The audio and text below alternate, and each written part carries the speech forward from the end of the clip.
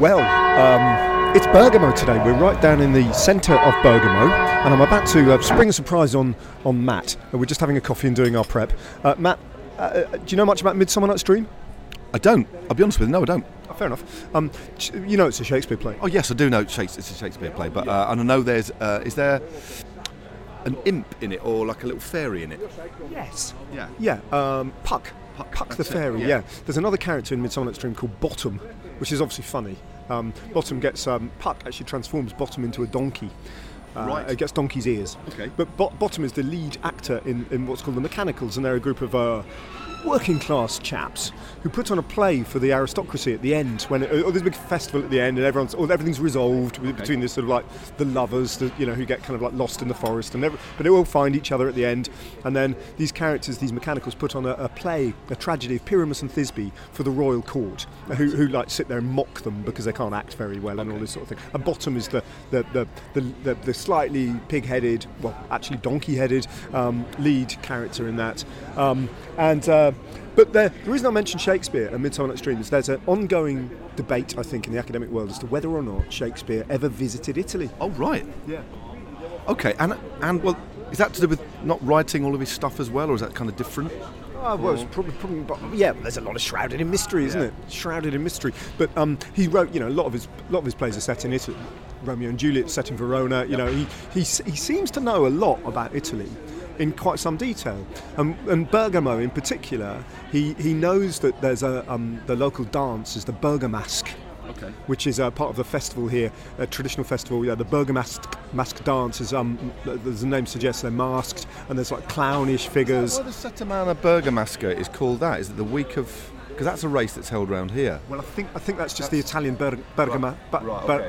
Actually, that's got nothing to do with mask, has it? No. Forget that. That's just transliteration. That was too obvious. Yeah, but that just means Bergamo. The week's the Bergamasque week from Bergamo. So no, forget the mask thing. But anyway, the dance is full of sort of clownishness. Yeah. Right. The Bergamasque. Yeah. Well, we're not, but inadvertently, we don't necessarily do it on purpose. We're just slightly inept, aren't we? Yeah.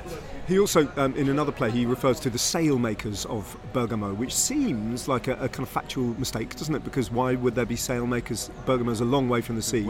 But actually it's true. There was a sailmaking industry here back in the day.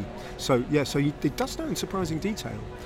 But the Bergamasque gets mentioned at the back end of Midsummer Night's Dream when the tragedy of Pyramus and Thisbe has been performed already in front of Theseus, in front of the Duke, and Bottom turns to the Duke and he says, and here's your part. Do you want to just have a little read of this line?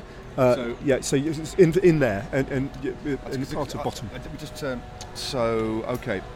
This is Bottom from Midsummer Night's Dream, as performed by Matt Stevens. And what kind of character was it? Just going to get into the role a little bit. What was it? You're a clumsy, you're a klux of a man. You're quite arrogant. You back yourself as an actor, but you are also deferential because you're talking to the Lord, the Duke. Okay. Will it please you to see the epilogue, or to hear a Bergamasque dance between two of our company? No epilogue, I pray you, for your play needs no excuse, never excuse, for when the players are all dead, there needs none to be blamed. Marry, if he that writ it had played Pyramus and hanged himself in Thisbe's garter, it would have been a fine tragedy, and so it is, truly and very notably discharged.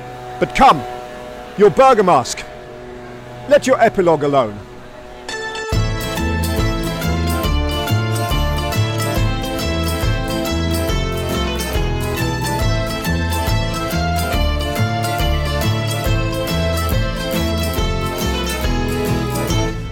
I shouldn't have put you through that, really, Matt. I'm sorry. Like Shakespeare, I just sprung it on you, didn't I? Sorry about that. Well, I've never. I've done a little bit of school, but never. We've had to read Shakespeare, but not. I've not been in a play with Shakespeare. I did play Dr. Grimwig in Oliver Twist. Did once. you? Yeah. What character? What does he do? It's a really short on and off part where. I don't know. I can't remember. I wore a top hat and I had bags under my eyes and a grey wig and a suit. And it was a diagnosis. I think it was for somebody in the where does Oliver Twist live with all the kids? What, consider yourself at home. In the orphanage with all consider. Yeah. Well, no, it's the old Fagin's It's a den, isn't it? A den of iniquity. Yeah, school for thieves, isn't it? For pickpockets. Right, yeah. You've got to pick a pocket or two. Boy, you got a bit of pocket or two. And I've also played Ali Baba in Ali Baba and the 40 Thieves lead. Well, there you go. Yeah. Was it well received critically? It was packed. The Ashfield School was absolutely packed for that particular. Yeah, I had not a bad voice as a kid. Yeah. What, singing? Yeah. Voice. Just generally voice. One of the songs was called "Where Is Love." Well, that's for Oliver Twist. Damn! So I'm bringing explicit episode. Plays. Yeah, sorry. I nearly did a "Where Is Love." Oh, that is. But Oliver do Twist it anyway. singing, I think our podcast listeners would like to hear that anyway. Where is love? Does it come from heaven above? Something like that, I think it went. It gets higher, doesn't it? You could push. Was it his mother that sung it? Or was it Oliver? It's Oliver, isn't it? Yeah. Isn't it? Yeah, it's Lionel Bart wrote it, didn't he, that one? I can't remember, but yeah. But anyway, I didn't play Oliver. But I think it's Mr. Gringlewich or Mr. Grimwig. Grimwig. Dr. Grimwig. Yeah. Yes, that was the part I played. But yeah, my biggest role was Ali Baba, which has lived with me. Yeah. But sorry, I don't know what we're talking about. Stage 15, Bergamo. Yeah. You are like, it's great. We've just arrived at the finish line here, which is just starting to stick with rain. And I'm actually just move over. Can I sit in that chair over there because my notes? Yeah. I think I'm getting the dry. Actually, my notes are. We're just on the fringes of we're in a really posh cafe actually. This is proper live podder, isn't it? Where the weather's happening. It's coming in and it's actually it's like dampening my notes that I've just made. So I'm just going to have to move slightly because it wouldn't be a day. Actually, the forecast's supposed to be quite good today. Would you mind moving that off the chair? Yeah, just move those. Yeah. Just put that down. I think I'll be right. Okay, I'm right in the dry now. That's better. I feel I can relax a bit now. Yeah, grand setting. We're right in the centre of the cultural heart of Bergamo, which is a culturally, it's one of the kind of like great cities of Italian culture in northern Italy, isn't it? Obviously, profoundly affected in the first wave of COVID. Yes, wasn't it? Yeah. Back in 2020, Bergamo was hit like no other city in Italy, and ramifications of that continue to reverberate around the city. I understand that there's great local political unrest, and that those in local government are still being held accountable, responsible for some of the decision making that led to like a disproportionate number of deaths in care homes and stuff like this. Horrible, tragic, the way that ripped through Bergamo. But here we are 3 years on, as I say, spitting with rain, but you are like basically like a local man. I mean, you look like Franco Pellizotti. You're blending in, wearing all your Giro d'Italia kit once again. It looks like the same clothes you had on yesterday. Yeah, exactly the same clothes with some Calvin Klein. One sort of just dust sort of squirted on. No, I think I might have got mistaken for Pellizotti again when we crossed the finish line, and Stefano Gazzelli gave me a wink because similar kind of age, rode similar. Well, the same Giro, wasn't it? Similar, it's exactly the same. And so I think. Well, he knows about us, but I think he thought, is that Franco? I think it's just a momentary flicker. He's confused, wasn't he? Because Franco should be somewhere else at the start. It was DS for Bahrain Victorious. Yeah, but I think Gazzelli, who's been on this whole journey working for Rai, he's their chief pundit, is as confused and dazed as we are on stage 15. Yeah. So he probably couldn't quite calculate in that moment. And no, couldn't be Pellizotti because he'd be down at the start. Yeah. And he just thought, he gave you a little nod of recognition. Yeah, I mean, when actually that's exactly right. I think it is, because when we passed by and I got that flick, I looked round and he went right, and as the penny dropped, as the euro dropped, or what's the smallest denomination of a euro? Cent. A cent. As the cent dropped, really. But no, I am essentially a local. A couple of years ago, when many listeners will realise that Il Lombardia every other year at the moment finishes here. So either Il Lombardia either starts in Bergamo or starts in Lugano, and they swap it round. And or finishes in Como.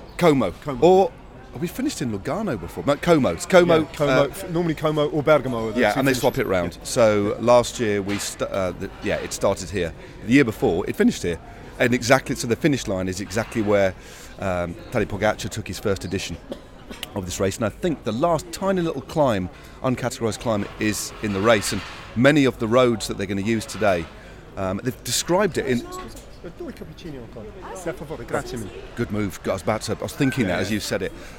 Many of the climbs, many of the roads used will are used in Lombardia, and in the road book they've described today's stage as an urban mountain stage, which is I think it's a brilliant description. We often kind of laugh and gently poke fun at some of the descriptives used, which we actually kind of love, really. Wavy, curvy. But urban mountain stage, that's bob on, because it essentially loops around just to the north of Bergamo today, and with about 57 k's to go, passes through the finish. Which is brilliant. We love a circuit. We talked about that. Which is brilliant. But it's a lovely, lovely place. Hopefully it will clear up later. But a couple of years ago, and again, maybe one or two of your listeners will remember that 2 years ago, when it finished here, Lombardia, I stayed just down the road, about a kilometre, an easy walk into town, and I stayed in a little hotel, typically old hotel, quite grand but faded, with a very elderly but polite proprietor.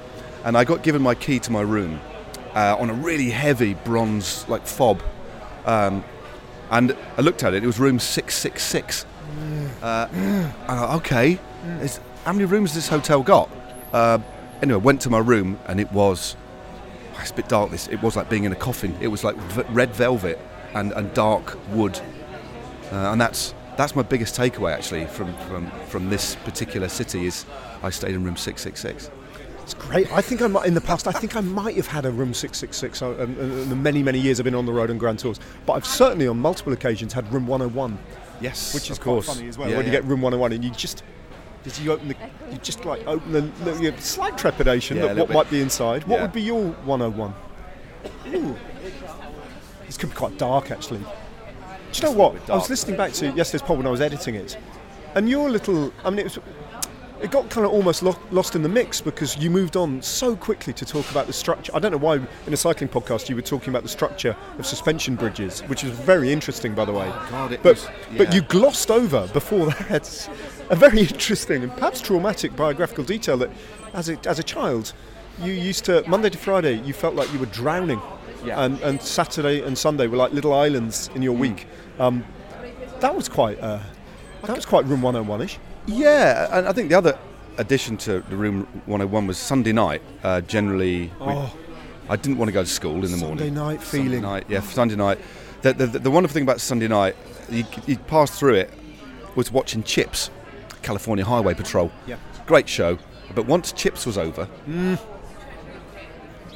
the realisation... What time was Chips? 8, half 8. Was it that late? I think it's like 7 to 8. Half 8 was the latest, or 9 if I was good. I don't know what different. I was generally quite a good child, actually. But I would then go to bed and worry about going to school, and then realise that I hadn't done my homework. So I'd do a bit of homework, but not quite enough. Not quite enough. No, it was awful. Just do some homework that resembled homework. But something you could hand in, so that there wasn't that awful moment where you just haven't got anything. Have you done, you can have your homework? You know when the teacher used to ask you if you'd done your homework, and it would be like, well, there you go, or where is your homework? And I'd forgotten it. You're just delaying the inevitable sort of trouble that you're going to get into by at least a little bit, just by handing something in, so there's not an immediate problem. Totally. But there'll be a problem down the line, because it's just substandard what you've had. And then there's open evening for your mum and dad. Parents evening. Just to flesh things out, we're just about to pay for the 2 more copies we've got. I'll pass. She suddenly realised we were podcasting and did I'm so sorry kind of gesture, which is totally unnecessary. Because if she knew what this podcast was like, she wouldn't be apologising really much. But just to extend the room 101 thing, just to find... So what I had, and generally on a Sunday, a top 10 list of worries in life. And I used to start from number 10 down to 1 about... Want to be homework? So homework was up there. And this is getting really dark. The fear of nuclear war was number 1. Yeah. And there was other ones in there as well. Maybe put some Italian music over this bit, which is about to pay. No, that would require a bit of editing. That I don't want to get involved. Don't do that. Well, I'll just bridge this with a bit of commentary. Other parts, other elements of my list of worries was I'd never remember the alphabet. I was really worried about forgetting. Not getting a job because I'd forget the alphabet on a job interview. So that was one of the things I used to really... You thought that you might be testing the alphabet? Well, I was 10. so I thought, I can't... So I used to practice the alphabet every Sunday night, nail it. Yeah. I used to do the Lord's Prayer every Sunday night. Oh, that's nice. Lord's Prayer. That wasn't one of my worries. That was one of the things I thought I had to do so the Lord would look over me as a kid. Can you still do the Lord's Prayer? Probably. Give it a go. Our Father, who art in heaven, hallowed be thy name. Thy kingdom come, thy will be done on earth as it is in heaven. Give us this day our daily bread, and forgive us our trespasses, for we forgive those who trespass against us. Oh, what's the last bit? The power and the glory forever and ever, amen. I've just missed a line. XYZ, yeah. Used to go to Sunday school a bit. But I used to have a list of worries, and the final worry, well, there's a couple of others, was, again, job interview. I wouldn't get a job because I couldn't remember my left from my right. So I'd go through this routine of remembering left from right. That's merely. So left from right, alphabet were my big issues. And I actually wrote a letter, because of the nuclear war thing, to Gorbachev. I wrote a handwritten letter to the Kremlin to say, really, really, if you could just not, bomb us, or how about, and it was a little handwritten letter about the importance of diplomacy. In my little tiny mind, about speaking to our Prime Minister, about the President of the United States at the time, and I wrote it to him, and I sent it. I never got a reply, but I got the address of the Kremlin. He obviously took it on board, didn't he? Because like a few years later, there he was meeting Reagan in Reykjavik, wasn't he? And that was peace it. Talks, Started the peace talks. Yeah. You precipitated with that letter the collapse of the Soviet Union, with all the multiple ramifications that we're still seeing. So for good and bad, we've got you to thank for that. There you go. Which is well done. Thank you. Yeah. So I was a complex child. But that Sunday night feeling was But I think we used to watch in our house, not so much Chips, but I've got a feeling we used to watch All Creatures Great and Small. Was that Sunday night thing? That was either Saturday or Sunday night, and it was about 8 o'clock. Saturday night, I'm sure it's Sunday night. No, it's a Sunday night. It's more of a wholesome, very gentle sort of. Yeah, I used to love that programme. You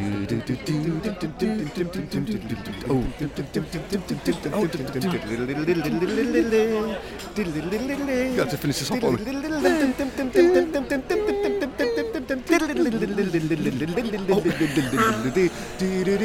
then it would fade out. Yeah. And then it would be like. I can remember it now. Sorry, that's the first time I hadn't had time to practice that. But it would fade out at that point, and then it would be like cut to interior of Siegfried's house. Yes. And the telephone would be ringing. Yep. In the corner, and there'd be a voice from upstairs, Siegfried's voice, going, Tristan, can you answer that? And then James would answer it, because the two brothers never got on, and James would have to pick up the slack and go, I'll get it, don't worry. And then that would be the beginning of that episode, wouldn't it? That would be the moment. This is your mission. Well, a mayor would be in labour, and he'd have to go out in the middle of the night. It wasn't his turn to do it, but he'd do it anyway. So he'd go to the farm. Yeah. First thing he'd ask for would be like plenty of towels, but really hot water. But he'd be really gently frustrated and ever so slightly annoyed, but would never get that across. I mean, I seem to remember, it might have been a dream, that the episode when a goose got its egg stuck in its bum. But just never worried, he never kind of swore, just dealt with it. Stage 15, Ben Healy. Again, it's Ben. Yeah, it's all right. Let's go with not Ben Healy, because that's more interesting. But Ben Healy. Ben Healy. Nico Dent is flying. Bettiol. G. Yeah, Derek G. We've got to give him a bit more time on the pod. What a tremendous. We talk about him a lot, and again, this is this commentary, our conversation in the car, and Poddery bleed. But we have given him a lot of time. But what a fantastic rider! I didn't know much about him at all, and he has been absolutely amazing. But I think we're at this point now. If you look at all the protagonists on the days that have been days for breakaways, it's about the same 30 guys. There's a lot of guys now just wanting to get through this Giro. There's another clutch of riders who won't be allowed to go, who are looking after their GCIs. There's some sprinters who are just hanging on a stage like this, and all that leaves in a relatively small field is about 25-30 riders. And it's the same faces over and over again. Same faces. Yeah. If you look at the top 10, it's very similar. Oldani will try and get up the road again. Yeah. I think Ballerini's feeling good. He will try and get up the road. It's not his favoured terrain, but he'll get in a move. Healy, I think, will try.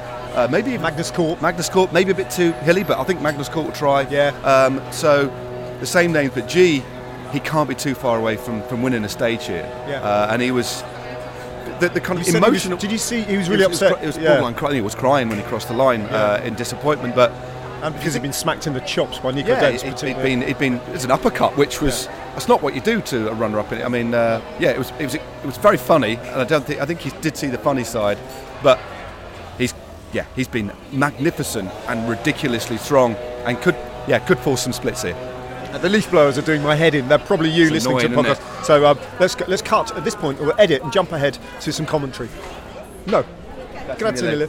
That was just a lady asking us whether we needed a small container with lots of packets of sugar in, and I just replied in English because she asked me in English, and I said no, we don't. And I just agree with it because you were right. Yeah, we'll jump ahead to the commentary bit. Got about 20 minutes to go before the race, and just before we do have a burst of commentary, I just asked ChatGPT to write a report on the Giro d'Italia in the style of Ernest Hemingway, and within about 30 seconds it wrote: "The Giro d'Italia, a rugged battle against nature's elements and the human spirit, unfolded with fervour across the enchanting Italian countryside. As the cyclists carved through the serpentine roads, their determination echoed in the whispering winds. In the mountainous stages where the riders confronted the daunting peaks of the Dolomites, their sinewy legs strained against gravity's embrace. A symphony of grunts and laboured breaths filled the air as they defied the unforgiving terrain. The Giro, a dance of endurance and willpower, unfolded with a silent elegance. Under the Tuscan sun, the peloton weaved through the picturesque landscapes, their wheels spinning in rhythmic harmony. Dust kicked up, forming a transient cloud of earthy hues. Sweat cascaded down furrowed brows, mingling with the grit of the road. Each pedal stroke a testament to the resilience of the human spirit. In the sprints, riders jockeyed for prime position, their steely gazes fixed upon the finish line. The burst of adrenaline unleashed a burst of speed, leaving spectators breathless. The roaring crowd, a vibrant chorus of encouragement, amplified the riders' quest for victory. Yet, as the days melted into weeks, fatigue became an omnipresent companion. The fierce battle against time and rivals exacted a toll on both body and mind. Muscles protested, minds grew weary, yet still they pressed on. Amidst the pain and exhaustion, glimpses of camaraderie and sportsmanship emerged, a helping hand extended to a fallen comrade, a nod of acknowledgement exchanged between adversaries. In this crucible of competition, bonds forged and legends were born. Ultimately, the Giro crowned its champion, a warrior of the road who endured countless miles and conquered formidable obstacles. The victor, standing atop the podium, bathed in the adoration of the crowd, embodied the spirit of the race. As the sun set on this Italian epic, a timeless tale of triumph and perseverance unfolded.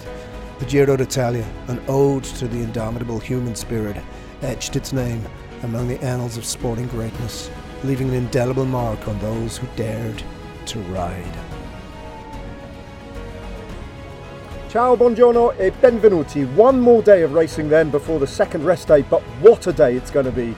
A course packed with testing short climbs, finishing with a circuit around Bergamo which offers multiple chances to attack. It's looking set up for another big breakaway, and the fight to be part of the move of the day is bound to be intense.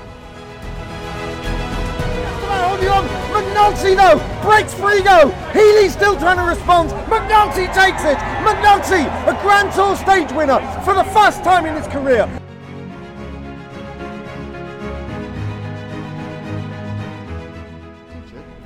You still get the same cash, but we're basically head of cables. So, do you think you could do it? Well, you join this part of the podcast mid-conversation as Matt is speculating as to whether or not, if push came to shove, if push came to shove, we could rig an entire technical zone and actually do the technical side of a broadcast. That's like assuming that. Working on the premise that we were just sacked as well for commentators because we weren't up to it, which is not entirely impossible actually. I think we need to go out on the line here, don't we? Yeah. Walk down the road there, maybe. There's a lot we haven't really podded in the D-rig zone, have we? There's a lot going on. Quite technical. There's a lot of scraping. I mean, look where we are. Look at the Intimissimo Uomo.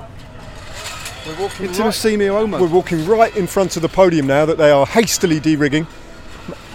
Actually, I'm holding a bit of Giro confetti, which is kind of quite special. I'm going to pick one up as well. Pick one up. Yep. Put it. You know, in your phone case with the bit at the back, put it in there. Yeah. And we'll be forever connected to the Giro. Yeah. Fight for pink. We didn't even have to fight for that bit of pink. It was just lying there on the. It was just easy. It was just a bit of a rollover, really, wasn't it? A rollover for pink. Yeah. But no, good day, and the sun shone. Yeah, it's a really good day. It just make it. It does. You said it at the top, didn't we? Sorry, I was holding the microphone towards me, even though you were speaking. So no, we got. It's weird. We got our books wet while we're doing that little bit of Shakespeare. I gave you a song. I still can't. That was just bizarre. But and the Lord's Prayer. And the Lord's Prayer. And then you admitted to some of your darkest fears when you were a child. Yeah. But they're all behind me now because the sun's out. I think it's when it's dark and gloomy, I look back on parts of my life, and not with regret or anything. It's just that there was some. I was a complex child. I think we all were, and we had our own little issues and ways of dealing with things. Just add 2 minutes onto our journey. Yeah. I just want to poke my head inside this church. Yeah, let's do that. It's absolutely beautiful. I mean, rest day tomorrow. The pressure's off. We haven't got a very long drive, have we? Which is brilliant. Half an hour, if that, 20 minutes. So let's have a mooch. Yeah, it's just a mini mooch. I just noticed this huge church that's close to the finishing line here. And I noticed it, and I didn't have time. It was quite tight, wasn't it, coming on air to get everything done? Yeah, so I just want to pop inside. I don't even know what this church is called, but it's sort of big Baroque church. I'm going to read the legend on the outside. Are we allowed to pod in churches? I don't know. I think we'll give it a go. I said the Lord's Prayer, we should be fine. It's the San Maria Immacolata della Grazia, Bergamo. The Church of St Mary the Graces in the Diocese of Bergamo. And the actual structure of the church built in, so it's a mid-19th century church, this one actually. 1857, and just walking inside now. Absolutely huge brass door with Christ with the cross, and we step inside now.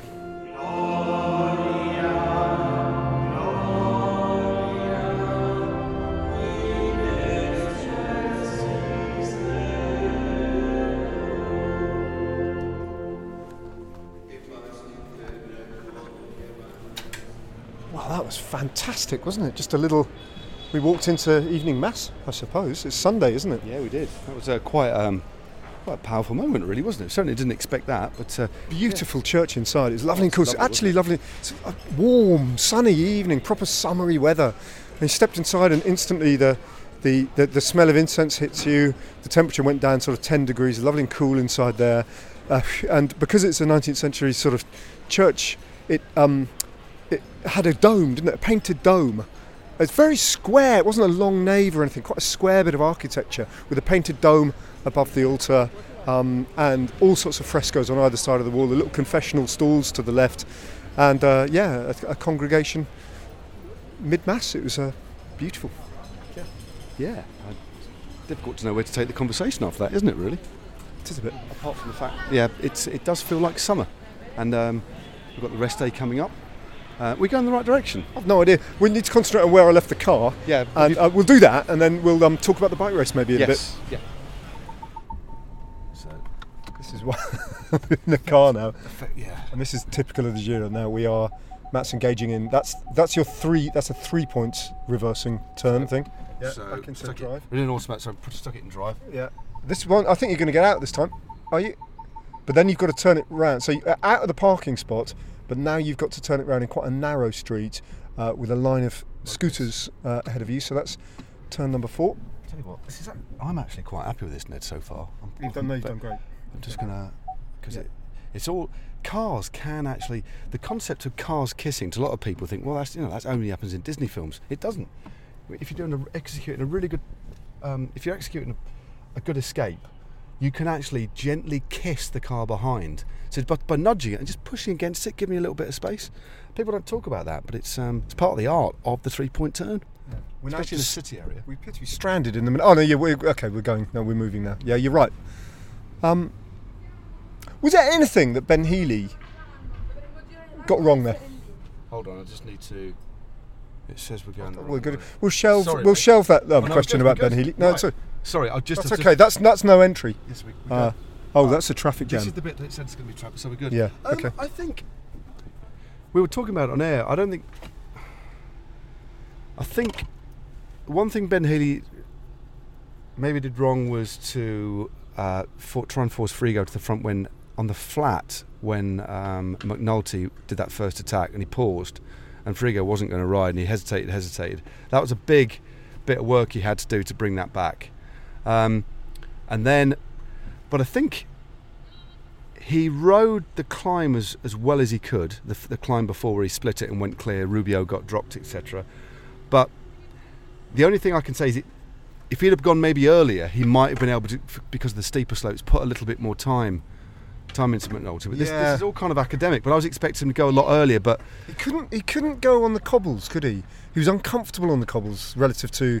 He's so light, isn't he, Ben Healy? And they were bumpy cobbles. He couldn't do it, could he, at that point? And that would have been potentially, if that had been tarmac on those gradients, because it's steep on that might have been the point to go, but that just wasn't an option for him. So I agree, there wasn't really much that he could have done differently. And when McNulty attacked with 7k to go, when, as you say, he tried to push, make Frigo go through.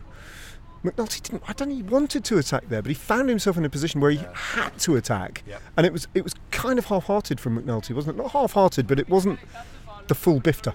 Yeah, but he did put Healy under a lot of pressure, and it was on an ever so slightly dropping bit of road where McNulty would have had the upper hand. But Healy's still got a hell of a lot of top end for a lighter rider, and he's crazily aerodynamic. But that would have cost a lot. But I just think the way the parkour's unfolded, and the way I think. Looking at the route, looking at the composition of the breakaway, looking at the way it ultimately fell apart for a lot of riders, and Healy kind of exploded the group. I don't think he could have done much more. I think had he been feeling good, he might have gone earlier. But I think when you look, he was also attacking for King of the Mountains points. There was 3 real hard efforts he had to make for the King of the Mountains points, which, whatever way you look at it, would have cost him something. Maybe, I'm not saying he was cooked, maybe he just couldn't go quite as early and had only X amount of resource left to go on the climb when he did. But what he couldn't do, he opened up a good gap, but then the final 2.5 Ks of the last big climb were only about 4.5%, and that's where McNulty pegged him, ultimately drew back, levelled out, the gap sort of stabilises with a little kicker towards the top. He only had 15 seconds, and then it's like, okay, McNulty's going to get back on, and he did. Sat on for the whole of the descent, then started to work. Brilliant ride by Frigo, but yeah, the one mistake was maybe was expecting Frigo to work there, because no way was Frigo going to chase anything down. And for another young rider, he's super smart. He did I think full marks to Frigo in relation to what he done. He did a little bit underpowered, but almost caught them on napping. He damn nearly won it. Yeah, but I don't think he could have done any more. No. And I'm really loath to be critical of Healy, but what our job is as pundits and as broadcasters and people who also love the sport, our job is to unpick it and try and demystify and try and get behind the rationale behind riders who in different stress situations too. And although Ben Healy is a Grand Tour stage winner, he still hasn't ridden anywhere near as many races, for example, sorry, I'm just looking at this. It's strangely, look, it's doing weird stuff. I think it's just straight on. Yeah, it is, but see the way it's reorientated. Follow the UCI. We might be near a tiny black hole. It's possible. Just a small one, but it's doing enough. There we go, I'm just slotting in behind a Kibiki.it. But yeah, but Healy rode a tremendous race, but in the end he came up against real experienced, strong opposition today, and the final phase of that race, it was always going to be harder for Healy to do something. He's running out of options, and then even when you look at the final kilometre, it's ever so slightly downhill with a formidable opponent, and in the end Healy was forced to kind of close the gap, wasn't he? Originally, sorry, I'm in that one. It was always going to be a hard finale for Ben to win, but he did what he could. He put him under pressure on the final bit of the climb, but we've never seen McNulty have to make an effort like that. But even though he's a heavier lad, over a 30-40 second effort, he's probably going to match Healy, and he did. He can just produce more maximum power. Although it's inefficient, he can still sustain it and tolerate that amount of punishment. Yeah, it's really interesting that, because the climb, on the face of it, that last little climb was pure Ben Healy territory. It was a Ben Healy climb and not a McNulty climb, but it wasn't long, and it just because it's just that if it had been a 1,500 metre climb or kilometre climb, it would have tilted back in favour of Healy, and he would have been able to exploit that advantage. But yeah, you're right, it was short enough for McNulty to do what he did, and he did it brilliantly. And it was one of those wins where you do, as a commentator, unless you've got all these facts at your fingertips, you've got a photographic memory, you do have to do a double check and just go, it's really the case that Brandon McNulty hasn't won a stage of a Grand Tour? Oh no, he hasn't. And it is a bit surprising because he's been knocking around for 6 years at the very highest level now, Brandon McNulty. But yeah, he's such a he's a curious fish, isn't he, Brandon McNulty? He always has an absolutely startled look about him. Yeah. I don't think, reading between lines, I don't know Brandon McNulty, I've never met him, I don't think, but I don't think he enjoys the limelight. I don't think he enjoys being interviewed. Shy, yeah. Very shy lad. And always comes across as slightly kind of like, what are you asking me? But it was lovely to see him. The unbridled joy, actually. His features just opened up, and he's messing around a little bit on the podium. It's good. It was good. I'm pleased for him. Seems like a good lad. Yeah. He clearly, from what he said afterwards, he said, yeah, it's all about Almeida. We've got the stage. When I didn't mention the Ackermann stage, and I think that was a bonus, really. But he said that, yeah, you will get your opportunity to go for a stage. Now that's done, they can focus on Almeida, and from a timing perspective, it's almost perfect. We've just seen the first glimpses that Almeida's hungry as well. Been very quiet, a bit like Roglic. A couple of tentative attacks on that final climb that ultimately came to nothing, yet still did force a selection and saw Kemna detached them before he came back on again. But yeah, McNulty, if you think back to all of these stages we've had big breaks go clear, he clearly of everybody has been given an opportunity to go clear, but it's never made it. Finally gets it, and he delivers. And the parkour, I think the finale of that race suited him down to the ground. If that had been if the finisher had been at the bottom of the mountain or at the top, it would have been Healy. But no, I mean that's you have to look at the profile of the race, look at how you're going, look at the riders that are around you, and then that's your strategy. That you strategize around the dynamic environment, and that includes the riders and the parkour. And the man that did it perfectly on the day was McNulty, and I couldn't be more pleased for him. Yeah. Very good. A couple of little details that I noticed today that we picked up on again, and we've kind of commentated about it. So we are, to a certain degree, repeating things that we've already said to one another and thought out loud. But yeah, you go down that one, mate. Follow the ambulance. Yeah. Sorry, the junctions are just so odd, aren't they? But it's Italy, isn't it? We know that. I should know that by now. A couple of little observations was one, I enjoyed watching this because there is a definite pecking order in this GC. There's Almeida, Roglic and Thomas and everyone else. And on that climb where Dunbar tried to attack, kind of like did a really good ride but wasn't getting away, and then Almeida wanted to try something, but there was no room on the left, and as Dunbar kind of came back and faded a little bit, Almeida just tapped him on the side and went, all right son, out the way now, just like make way, the big boys are coming through. Yeah, it was quite narrow there, wasn't it? Yeah. So Almeida clearly had the flashing on it, and Dunbar didn't dispute that. There is that pecking order thing. Oh yeah, okay, all right, let the podium come. Podium coming through, and Julie did. And Thomas flexed a little bit, didn't he? I thought, he survived what is potentially not a very Geraint Thomasy climb very well under pressure from Almeida and Roglic. Was right there on the wheels, and then on the descent moved to the front and kind of like set the pace as if to say, nope, I'm here. Now that took one or two risks. There was a little bit of at one point. His wheels skipped out on that real sweeping left-hander with about just under 2Ks to go, which was a nervous moment. I don't think our producer caught it because they didn't show a replay, but there was too much going on to actually replay that. But that was just a small, and then happy to lead them out. And we know, if you think about what Thomas can do on a flat bit of road and ever so slightly downhill, when you think back to his pursuit days, is ride very, very fast to the point that nobody. So control, rather than backing off and looking around, which could open up the door for someone to go bang, that punch. All he needs is get it up to 65k an hour and hold it, and nobody's going to come around him. Yeah, he's good at doing that. Roll him, they're not going to gap him, and that's why he did it.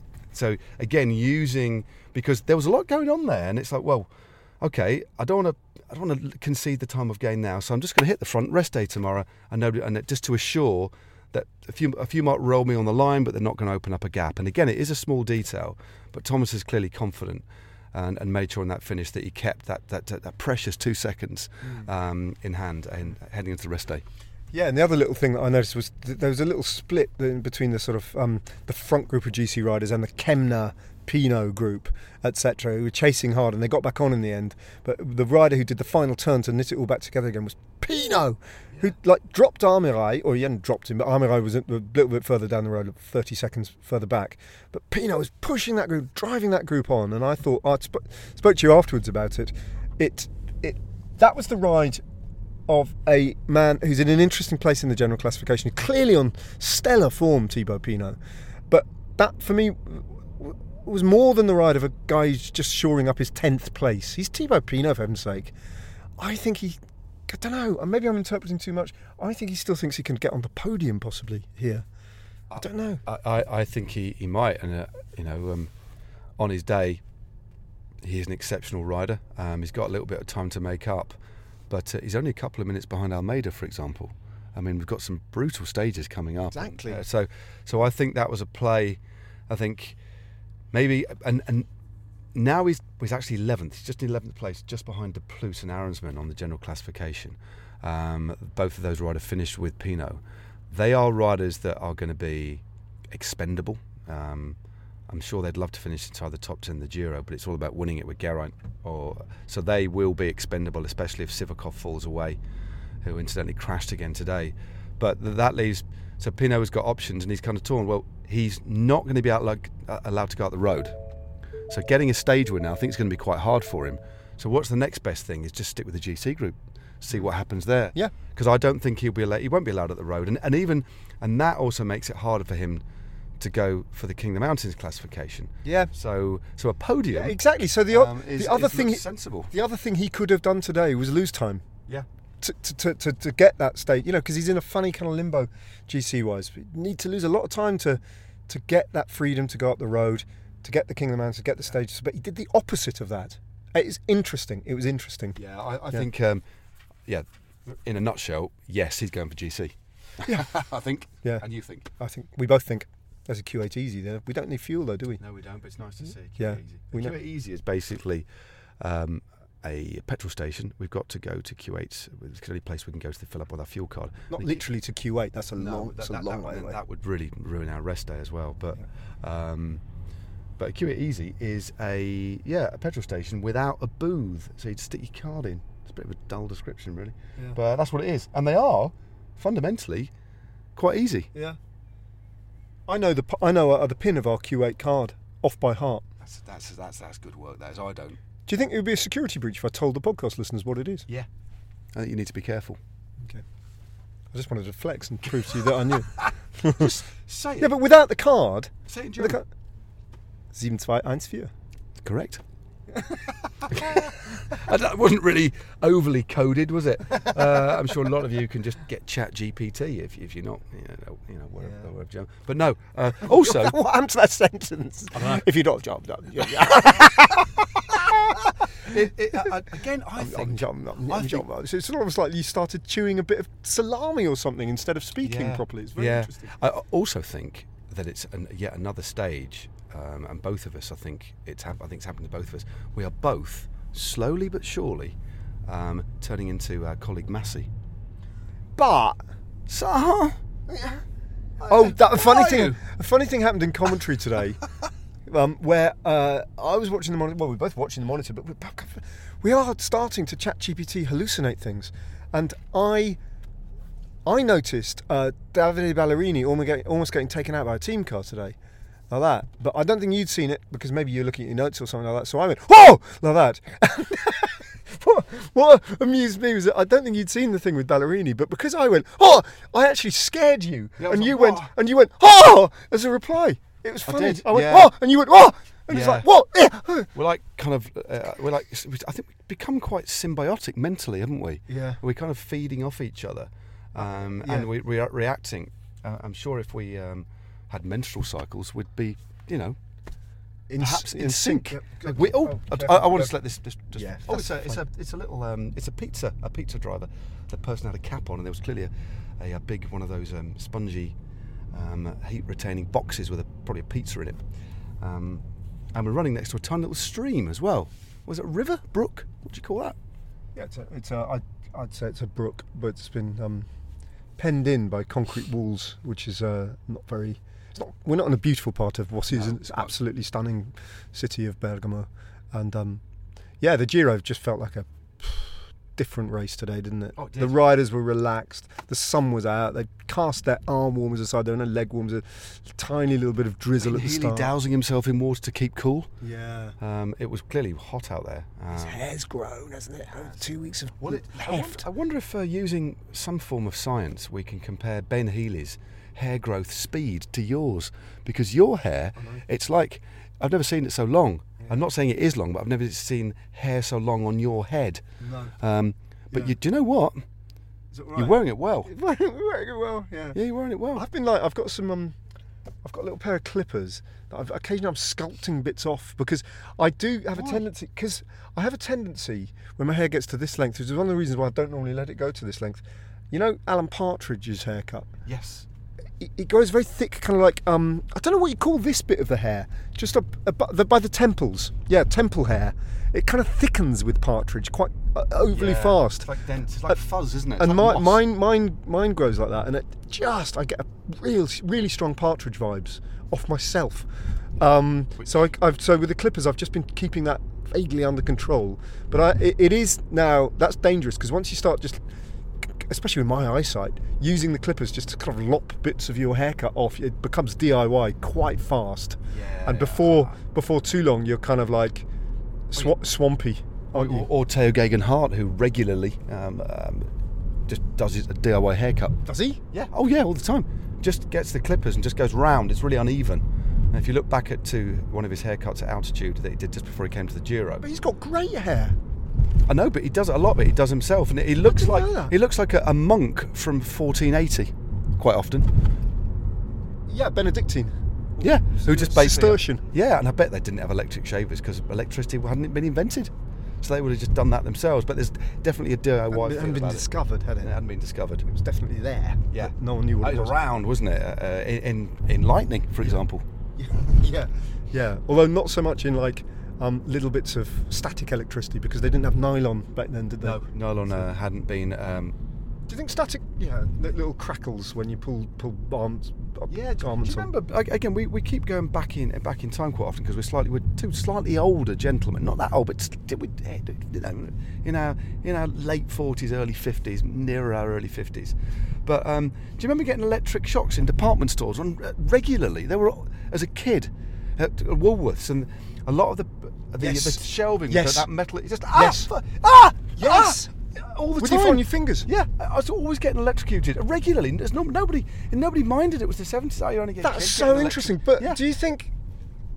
No. But I wonder if that's a thing. Like, so I remember when my kids were little younger and living at home and stuff.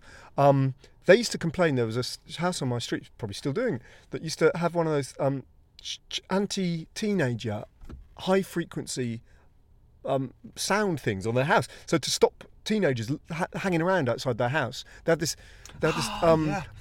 really high frequency noise that people of our age, more mature people, can't hear. But kids and dogs. So I'm wondering whether the static thing is something you grow out of, whether for some reason, I don't know what that reason might be, whether 12-year-olds are still being, well, obviously not in Woolworths because that's sadly demised, but the equivalent of Woolworths, say Wilko, they're picking up static electricity shocks in the same way that we did in the 70s and the 80s. Yeah, quite possibly. Oh, quick one. Never guess who sent me a message today on WhatsApp. Does it relate to the 70s and the 80s? No, it's Kevin Herrengodts. No. Yeah. Has he heard that we? Well, no. Listen to this. It was a flipping it. I was like, really. So anyway, I've got to try and get it all in order. But basically, he texted me today. I went out to the loo and I got to check my phone quick. Kevin's message. Yeah. And then it said, is it an enormous, one of the biggest tractor conventions in the world in New Zealand? Happened to be in a hotel. Seriously, got he must be quite senior. Yeah, well, if he's paying for a business trip for him to go over there. Yeah, he's operating. He's quite a hitter. Well, it's a couple of years since the Tour of Britain days, isn't it? So he's worked his way up. 10 years. So he said. Yeah, I think he said he listened to our commentary and remembers us from those heady days of the Tour of Britain, and just basically he just wished us all the best. But yeah, I think he's big up in the tyre department now. Oh, okay, that would make sense. Yeah, because of his cycling background. Well, there you go. I wasn't going to say anything, but yeah, wheels. Anyway, Kevin, he's all right. He's good. But so was he listening today? Yes, because he's in New Zealand. Okay, so he would have heard that bit of the commentary when you started talking about how Jake Stewart. This is genuinely what we started talking about in the commentary today. Jake Stewart, you started talking about how he laid his own patio. Yes, yeah. So Jake Stewart, I did a bit of poddery with Jake about a year ago, and we got onto I don't know how we got onto the subject of his garden. He ended up sending me some photos. I'll dig them out. Not that it helps the pod. And I'm not lying, but no, he's big into his patio and was building it over several weeks, but didn't get anybody in, so dug up the garden. He bought a new house with his girlfriend, wrecked out the back, and he showed it did look like, it was just a right old site, but did it all himself. So he's pretty good at DIY. Loves a good concrete slab, does Jake, and it's got when you look at his forearms, it's pretty proper slab forearms. Yeah, for a cyclist, he's got definite patio layers forearms. Yeah. But you told that story in roughly that form on the World Feed commentary today, and I countered with, but interestingly, that's not the only.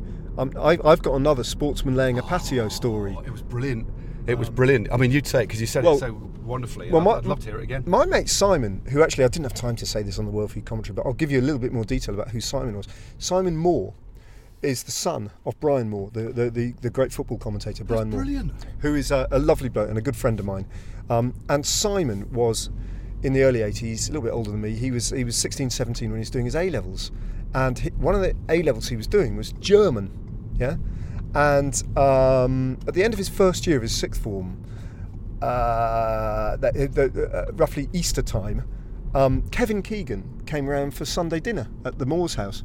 And this is Kevin Keegan in his absolute pomp when he was playing for SV Hamburg. It was basically as big as a pop star, wasn't it? It was massive, wasn't he, Kevin? Yeah. Well, no, regular size, but massive. Yeah, kind of with Ben Healy hair. Yes. Ben Healy charisma and all that sort of thing. And he was about to win the European Golden Boot and Ballon d'Or and all that kind of thing, European Player of the Year, and SV Hamburg anyway.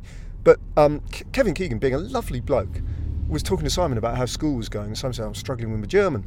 He said, well, why don't you come out with your girlfriend and spend a bit of time with me in the summer in Hamburg, and you can learn a bit of German. So generous, isn't it? Yeah. That's ridiculously generous. So Simon and his girlfriend went over there, spent a couple of weeks living at Kevin Keegan's place in Blankenese, which is a posh suburb of Hamburg. And Simon says, first full day they had, Kevin said, right, let's put some stuff out for breakfast for you, help yourselves. Here's the key, come and go as you please. I've got to pop off to training now. I'll be back at about sort of like lunchtime. If you want something to do, I'm trying to lay a patio. This is absolutely true. I'm trying to lay a patio out the back. There are the slabs. Help yourself. Here's the cement. Yep. All the bits and pieces you want. If you want to get stuck in, give it a go. So they did. But Simon is very self-effacing man. He said the slabs are really heavy, and he didn't really know what he was doing. So I think by the time Kevin came back from training, he'd only managed to lay about 2 slabs. Yeah. And Kevin said, well, lads, good on you. I'll crack on and help you a little bit. And then he just apparently he ran over to where the slabs were piled up, picked 2 of them up, like that, came back, laid them in about sort of like 5 minutes flat, and went back for 2 more. Apparently he was incredibly impressive at laying a patio like Jake Stewart. What a brilliant story. And most of that did actually go out. Yes, on the but then, feed. but here's where it intersects with Kevin Herrengodts. And this is why he must have picked up on it, because I then sort of rounded this whole bit of commentary off by saying, and I wonder whether at that time the 2 Liverpool players, Kenny Dalglish and Kevin Keegan, whether they were big stars in Belgium, because Belgium football fans have a tendency, like Scandinavians, to follow British football clubs as well. And I think Liverpool's hugely popular back then in Belgium.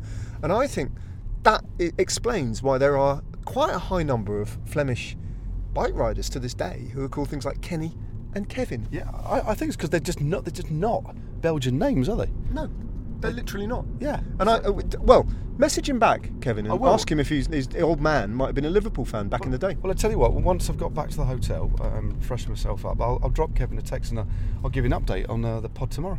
Yeah.